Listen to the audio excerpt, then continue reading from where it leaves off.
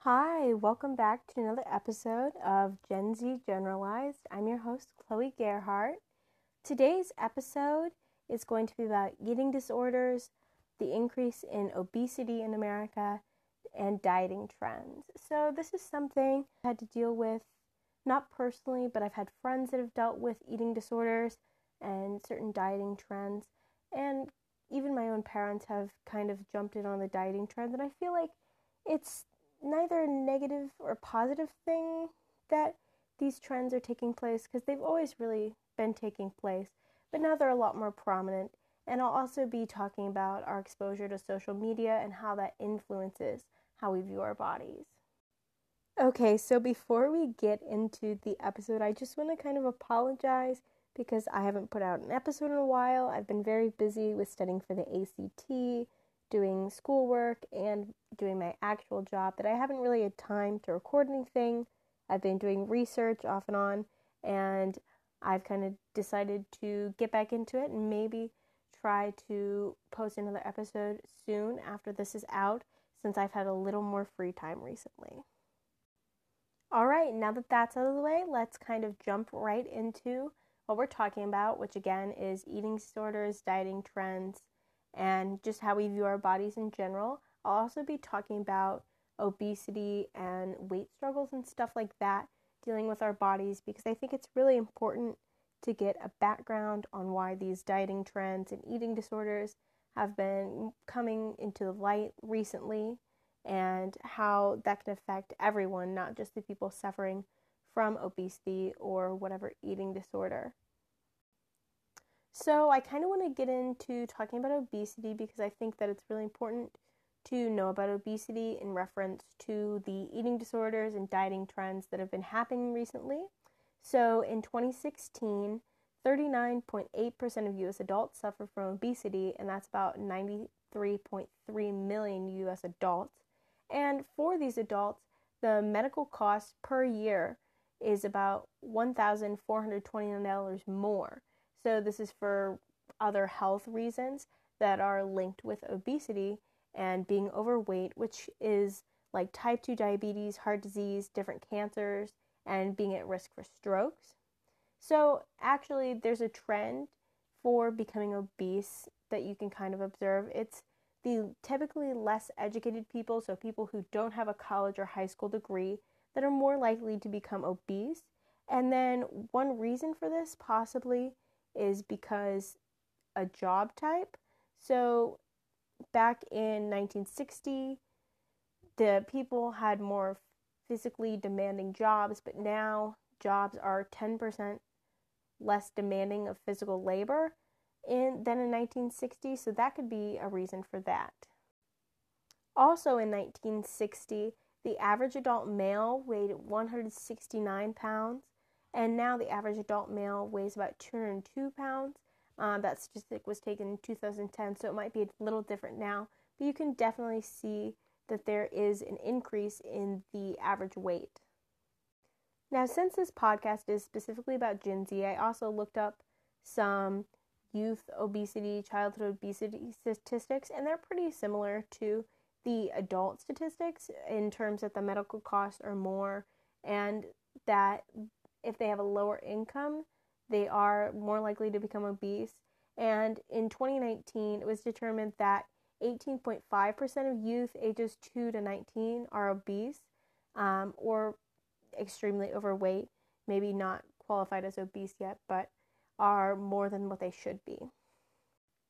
So I also just wanted to talk about what the causes of this obesity epidemic could be.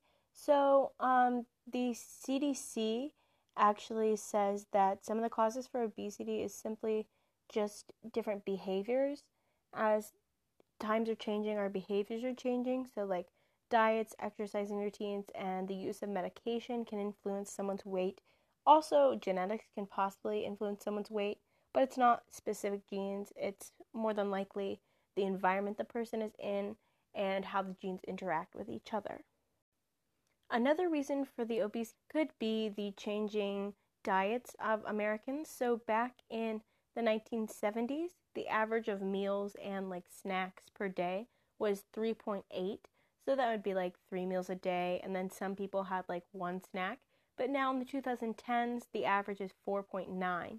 And that seems like not that big of a difference, but it really is when you consider how much larger our portion sizes have gotten over the past few decades and how accessible fast food is.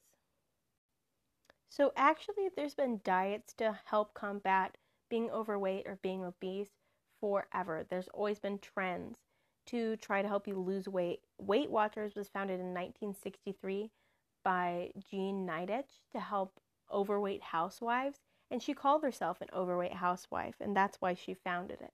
And Jazzercise was founded in 1969 by Judy Shepard Missett, but it didn't really become popular until the 1980s. So all of these things have been around for a long time. Those are since the 60s. There was also a diet called the Sleeping Beauty diet in the 1960s that encouraged people to use drugs to induce sleep for long periods of time, usually like 20 plus hours, so they would have less time to spend eating. And so that's actually now considered an eating disorder. It's because it's using medication to help you lose weight. More recently, shows like The Biggest Loser first debuted in 2004, and it was the first show specifically based around people trying to lose weight and people trying to fit the image of what they want to be.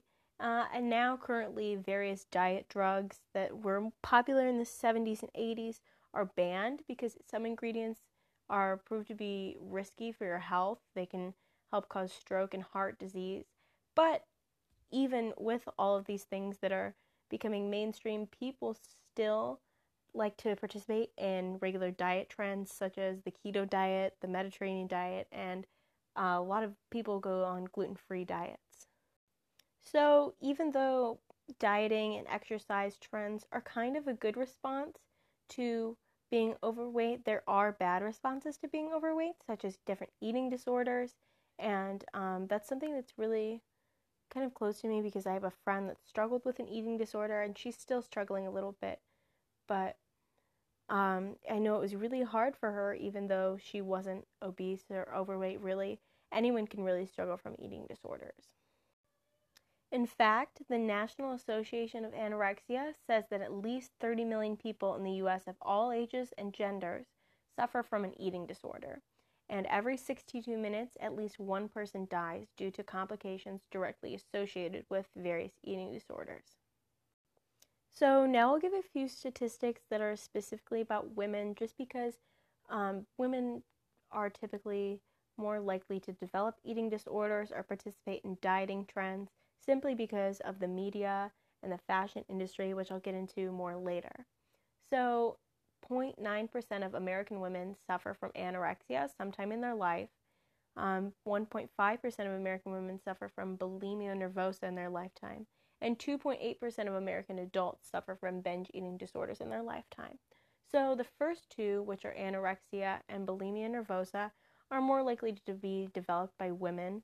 And then the last one which is binge eating disorder, is kind of evenly spread through men and women, because binge eating disorder has to do with eating a lot and not trying to starve yourself, really, kind of like the other two are kind of about losing weight, and the last one, binge eating disorder, is kind of about a compulsion to eat more and not something trying to get you to lose weight.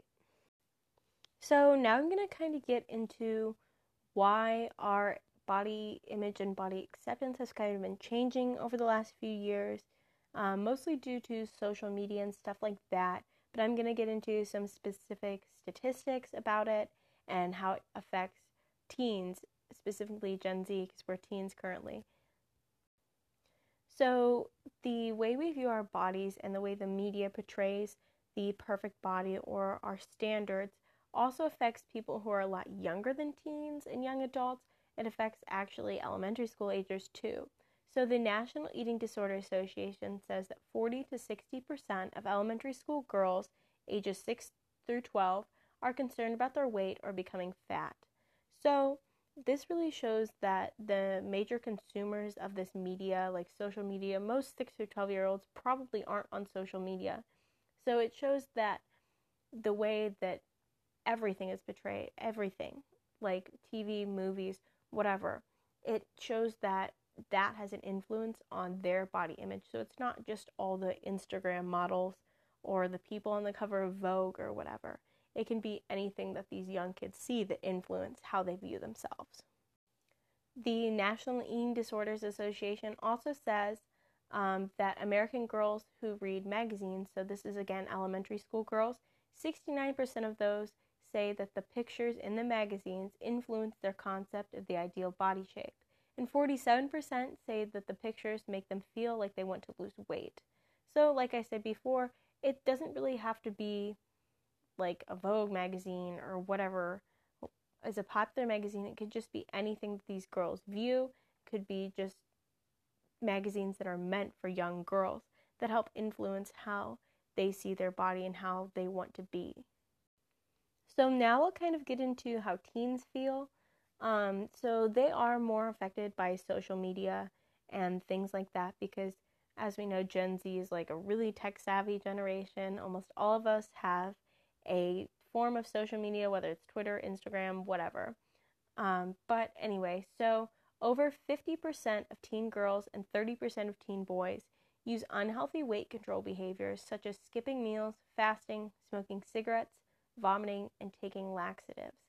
So, since we are bombarded with all these images of beautiful people who are so thin and who are so tan, and they're all praised for everything that they do, we kind of took it into our own hands to make ourselves like that, and a lot of teens use unhealthy coping mechanisms.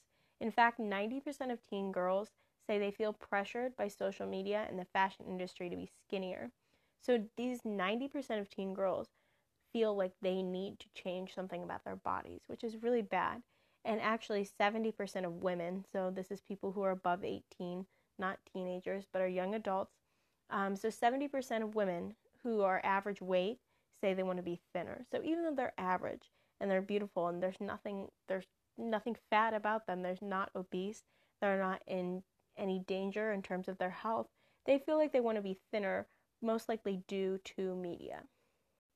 But it's not just women and teens and young girls who aren't happy with their bodies. It's everyone. In fact, 50% of all Americans say they aren't happy with their weight. That includes everyone. So at least half of the American population wants to change how they look due to social media, due to the fashion industry, due to how clothes are made now and all the sizes and everything being different than it was before. So because of all of these changes in how we view ourselves and how big industries and social media and our media outlets are changing, we're changing our view of what we think we should be. So I think it's very, very important to talk about the obesity epidemic and dieting fads and eating disorders because it affects a lot of people. It's not just something that affects teens, it affects young people, even younger than teens, and it affects middle-aged people, it even affects some older people. It's really important because this is something that we all experience.